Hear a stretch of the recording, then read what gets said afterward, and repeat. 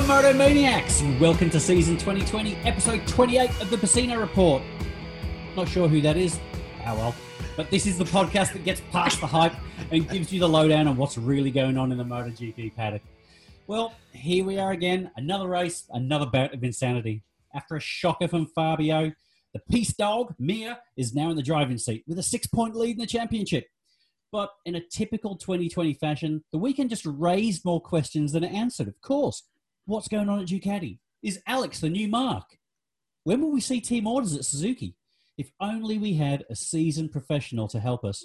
But we do. It's Mr. GP himself. Manuel, how are you, mate? Hola, here from Spain. And look, this season is not for professional, but for the ones who have, how do you say, this ball where you look into the future? Crystal ball? The crystal ball. Yeah. Exactly. The professionalism is nothing about this season because every weekend we have a surprise. The weekend before we talk about the invisible podium, remember? Mm-hmm. Yep. And this, I don't know, you are better English speaking than me, which would be the correct word for what happened in Aragon. Oh, that's a good question. Mayhem. It was mayhem. It was complete another mayhem. And that person we can see there, that's the apprentice to the master. So how are you, Andrew? How's things going? How are you handling Rossi's third DNF in a row? Woo! I'm not used to having the man I love not finish all the time. No, do you know what? Can I be brutally honest? Yes. I'm not really missing him. Disappointed. There's too much other excitement going on. True. I want him to get better and I want him to do well, but at the same time, it's not boring without him. But I do have to say, on Saturday night, because here in Australia, the racing now is on a stupid o'clock at night. Mm-hmm. I stayed up and had to watch every single little piece of qualifying and all that. And then Sunday I was just had my eyes hanging out my head and I was like, I can't stay up and watch the race tonight. Like I've got to get up for work. So I was like, I'll watch Moto 2 and then I'll go to bed. I'll make sure I watch the race before we record and all that. And then after watching Moto 3, Moto 2, I was just like, beep, work. I'm staying up. Yep. So I went to work on Monday morning on about 3 or 4 hours sleep. Wow, you are really hooked. You are really hooked. I am. Yeah, I must admit, I did the same thing, Andrew. I messaged you and I said I was going to bed, but I started watching it and I couldn't tear myself away. It's like a drug addiction. It's like forget everything else in your life. Like I remember when my life revolved around, what was that? The podcast, the podcast was like, oh yeah, I'll make time and we'll sit and do this. And now it's like, screw everything else. This is my priority. And I couldn't imagine watching it not live. I don't think I can do it. It's just not the same, is it? So let's start to break it down. Manuel, first of all, let's get straight into it. Ducati, what's going on? Well. We have already spoken about Rossi's absence, right? Because he got infected by COVID. Yep. Surprisingly, he got infected between Le Mans and Aragon, which were 1 week. And the question, and we throw the question into our podcast, is about if Valentino flew in his private jet from Le Mans to Italy, probably to Rimini, and in this jet there was Luca Marini, Morbidelli, Bagnaia, and all the others. Strange, no? That just one got infected. Yep. We live in there. Okay. Yeah. Maybe he's the only one with symptoms. Because look what happened to another Italian rider, Arbolino, who was challenging for Moto3 Championship. Mm-hmm. He flew in a standard airplane, open airplane, and he got confined because in that airplane, a guy seated 2 rows behind him was infected. So following the Italian protocol, he had to be locked down for 10 days. Okay, these are the ones who did not race. But the ones who did race and how did they race, we go on it. First, before getting to the race, we go quickly through the episode that happened on Saturday, right? Mm-hmm.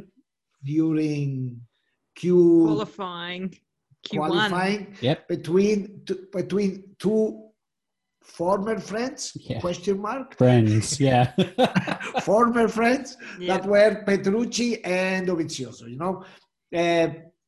The 5 Ducati riders didn't make it to go through Q2 straight. So they have to go to Q1. The 5, no, the 6 Ducati riders were.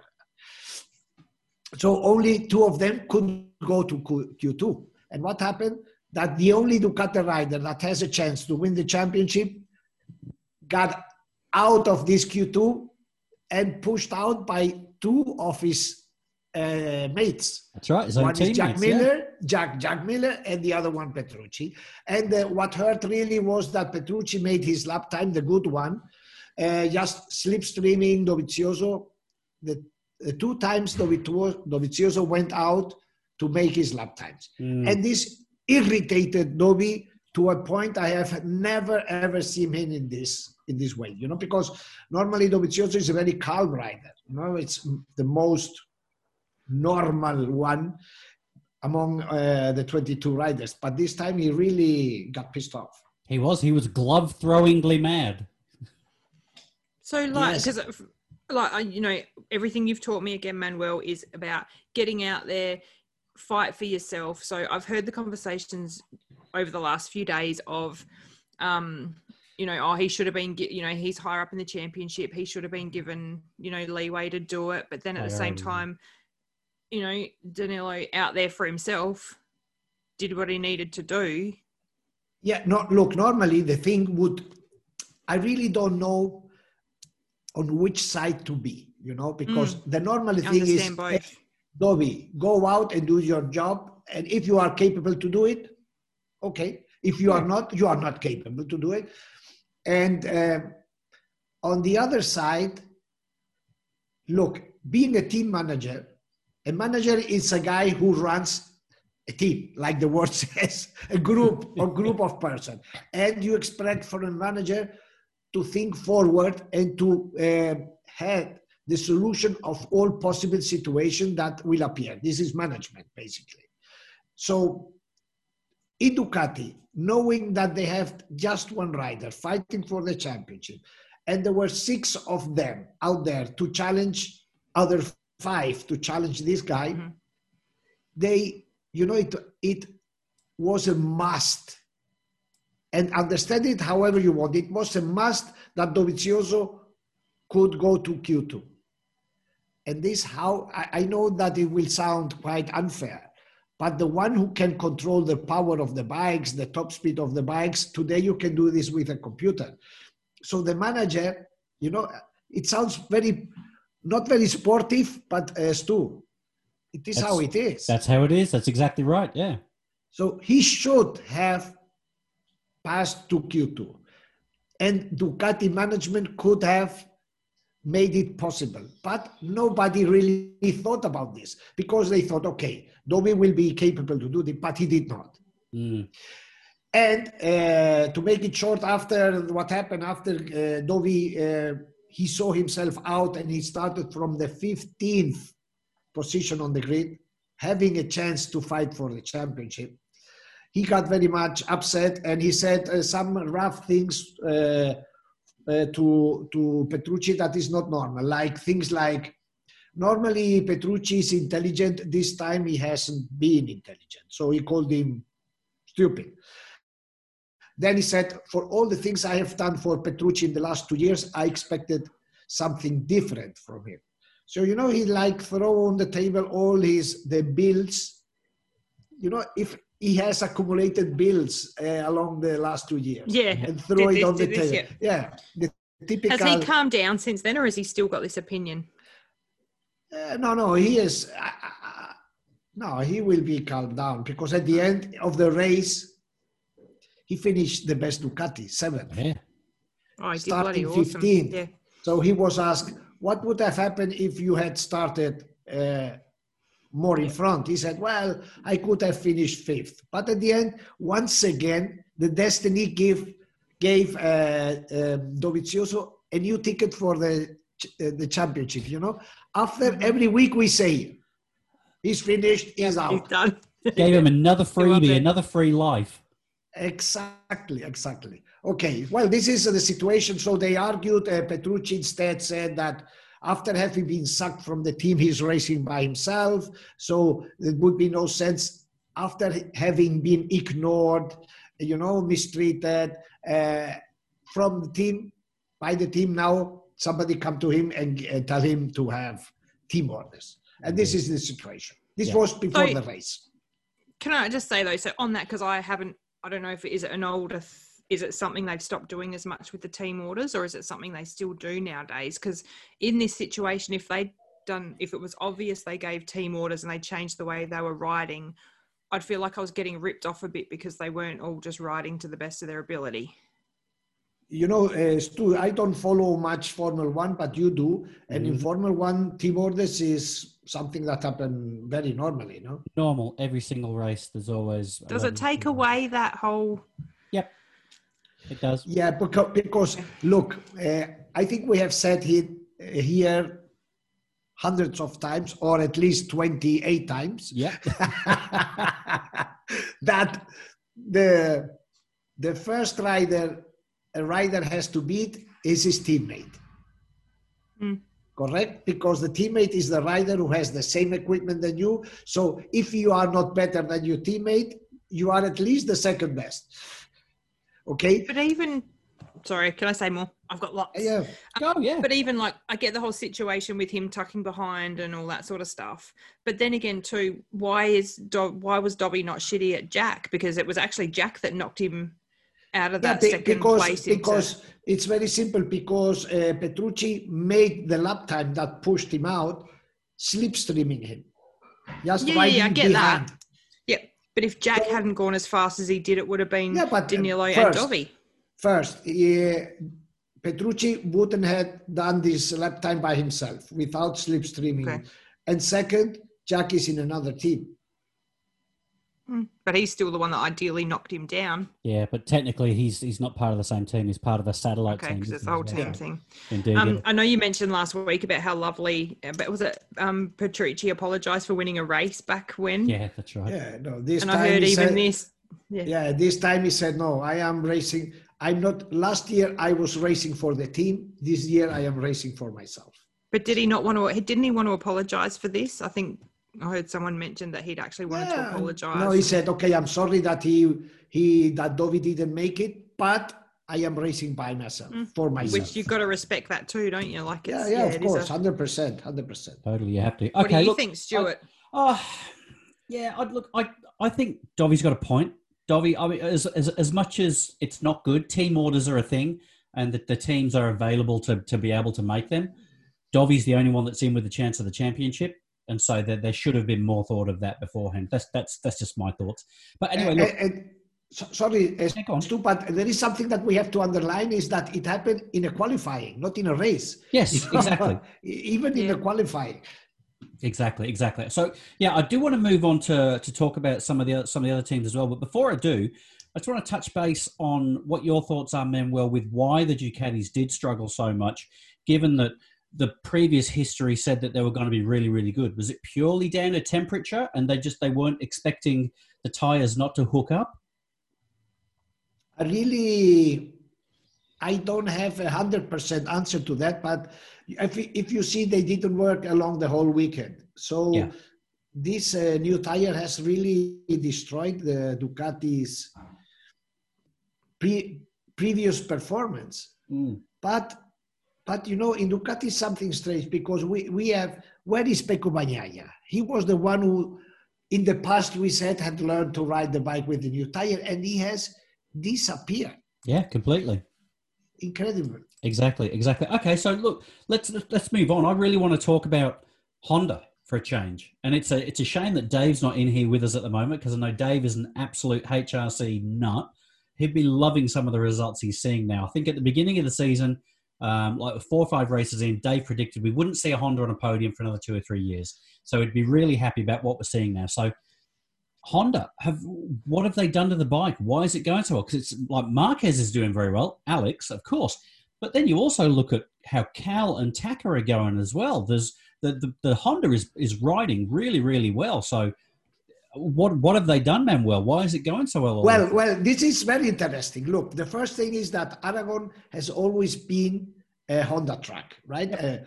But we put this apart. Look, it's the first time in the season where 3 Hondas, because Bradle doesn't count, finished among the 8 first, 3 of them. And another curious thing between the Hondas is that the rider who was supposed to be the second fastest rider in Honda, who is Cal Crutchlow, finished in 3rd position. So the order is exactly the opposite that should be. You understand? You see? Okay. And then look, I was so surprised with Alex Marquez that I have watched the race 3 times, like a real maniac. Dude, is it a possibility, because I don't know the rules around what they're allowed to do to the bikes. Did he maybe prove himself on the wet track last week and they went, you know what, let's give him a little bit more, and made some little adjustments to give him a bit more of the bike? Look, what I was telling, I saw the race just focusing on Alex, you know, and I stopped many times the video to see his position when he was braking, to see his riding position on the bike when he was exiting turns. And it's amazing. Look, and I was thinking, if instead of seeing riders with the bike, all these bikes were just a silhouette, you say silhouette in English? Yeah. Yep. All in black. Imagine them all in black. And then without knowing who was on which bike, if we saw Alex, we would think that there was a Yamaha rider. You understand what I mean? Really? Yeah. Wow. Because you didn't see the bike shaking, sliding like Mark does when he rides the bike. So it was everything smooth, you know? It was like a non-Honda. And look, another thing I saw is, remember, or when you see a photo of Mark braking, you see like he does with his body and his arms, he does like a bow, no? Yep. You call it bow? Yep. Yes? With a bow, because he puts a lot of pressure on the front wheel because he needs to heat up the tire. If just have a look how the position of his brother is on the bike. He has his arms like this. He's seated very back. He puts his ass in the back of the bike. So the weight on the bike when he brakes is completely different than Mark's. And this is because he's much taller. So he can move his weight on the bike in a very different way than Mark. Mark is small, so Mark wouldn't be able to do this. You know, he's like climbing over it as he goes. Yeah, he attacks the things in another way, and he rides in a complete different way. And Alex is. Did you see the last turn getting into the finish line? Yeah, the straight before the end, or the the last turn. Yeah, coming out of the straight. Yeah. If you watch, you can see the Suzuki has been so far the bike who has turned more easy, you know.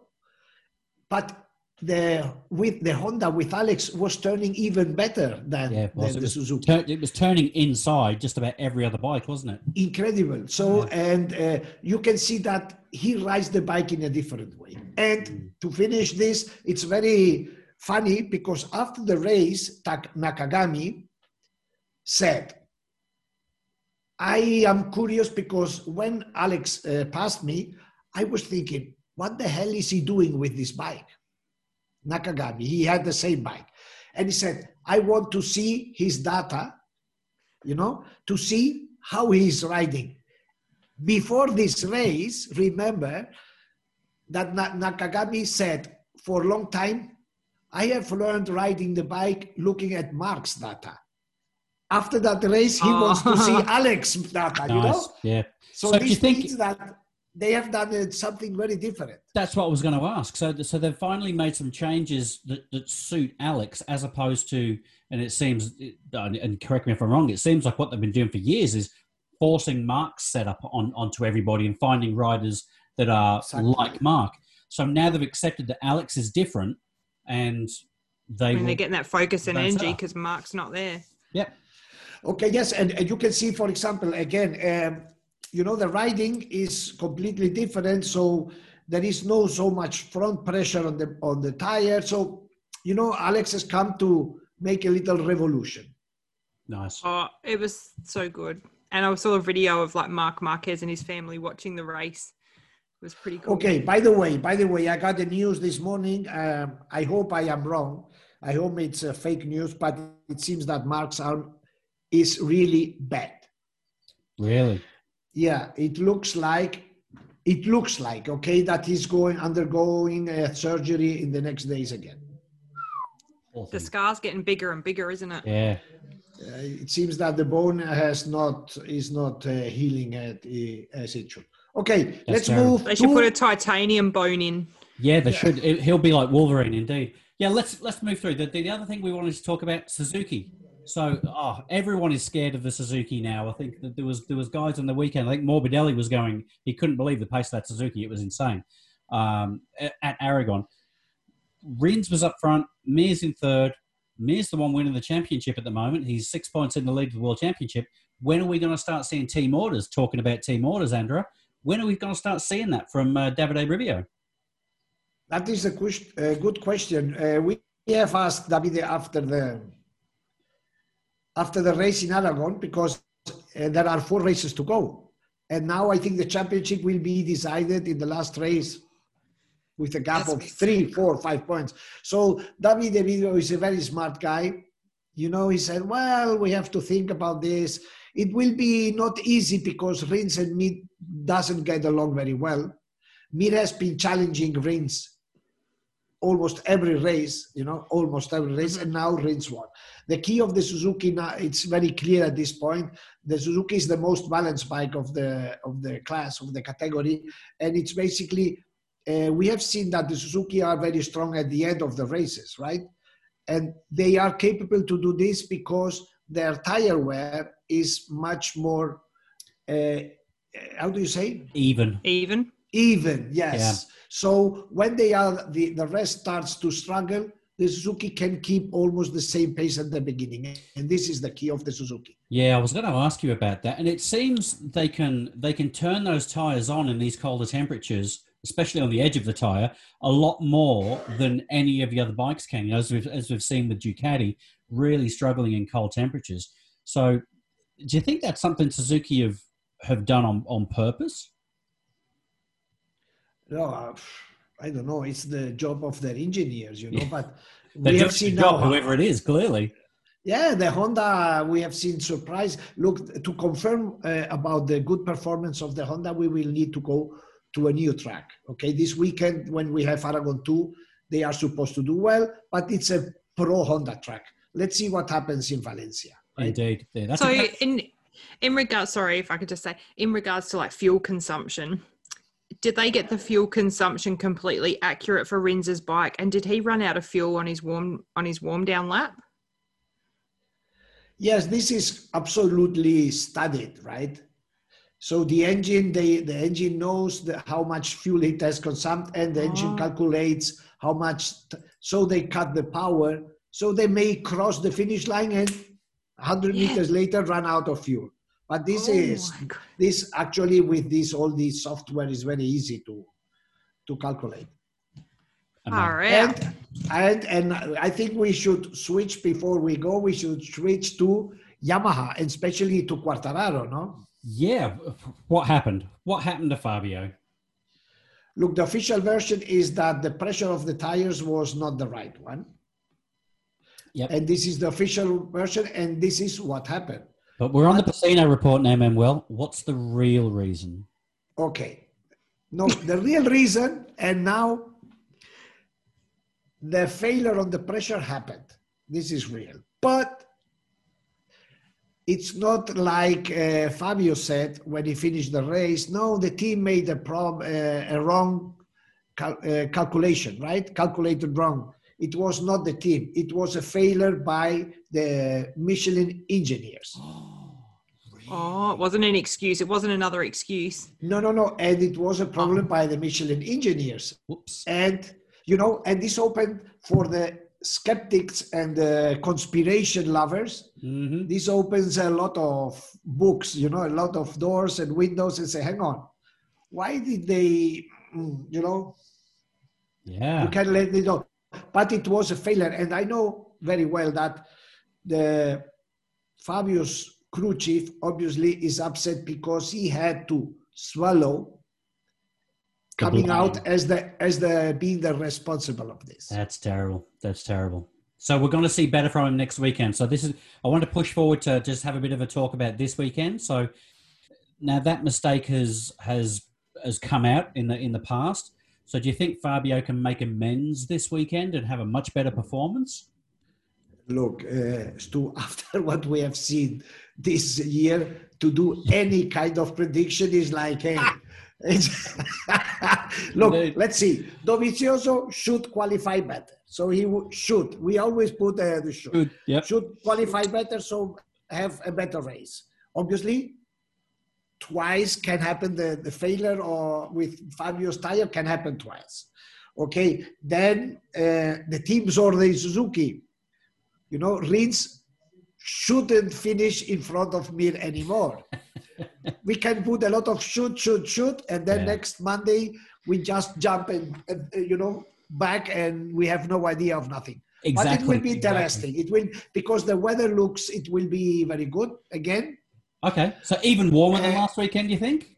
Yes, it will be warmer because at midday it's pretty warm. It's about 20 degrees. When it's very cold, it's in the morning. That's 3-4 degrees. So the thing they have to do, in my opinion, is just to push forward the practice sessions.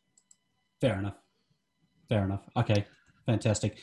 So once again, Stu, the champion completely open. It is. 4 races to go, 4 riders there to have a chance. Yep. I think the key thing that I'm looking for this weekend is, as you say, I want to see if Mir finishes in front of Rins. I want to see if those two are riding anywhere near each other, what happens. I think we might just see Rins just button off that throttle a little bit and let Mir go on through. That's what I'm looking for there, race fans. And the confirmation of Alex Marquez is also something that we are all looking for. Yes, yeah, exactly. Absolutely amazing. Thank you so much for your time again, Manuel. As always, it's been absolutely incredible. Andrew, did you have any final comments to talk to our viewers and our listeners about before we head off? Follow us on social media, jump on Twitter. If you're watching us on YouTube, you can listen to us on the podcast. If you're listening on the podcast, you can watch us on YouTube. Indeed, drop us a message. Hit the notification bell, like, subscribe, tell all your friends, give us a 5-star rating, all that sort of thing. It's been absolutely wonderful. The main thing you've got to do, get watching those races, find someone to go and support, and watch them lose. Andrea, what are you going to do with your Valentino Rossi t-shirt? I'm going to sleep in it. Yes, fair enough. Because of the bike you want to start supporting Luca Marini, obviously. I'm buying a Petronas t-shirt next. They're my favourite team. Adios. Wonderful. Thank you very much, everybody. Bye-bye. Bye.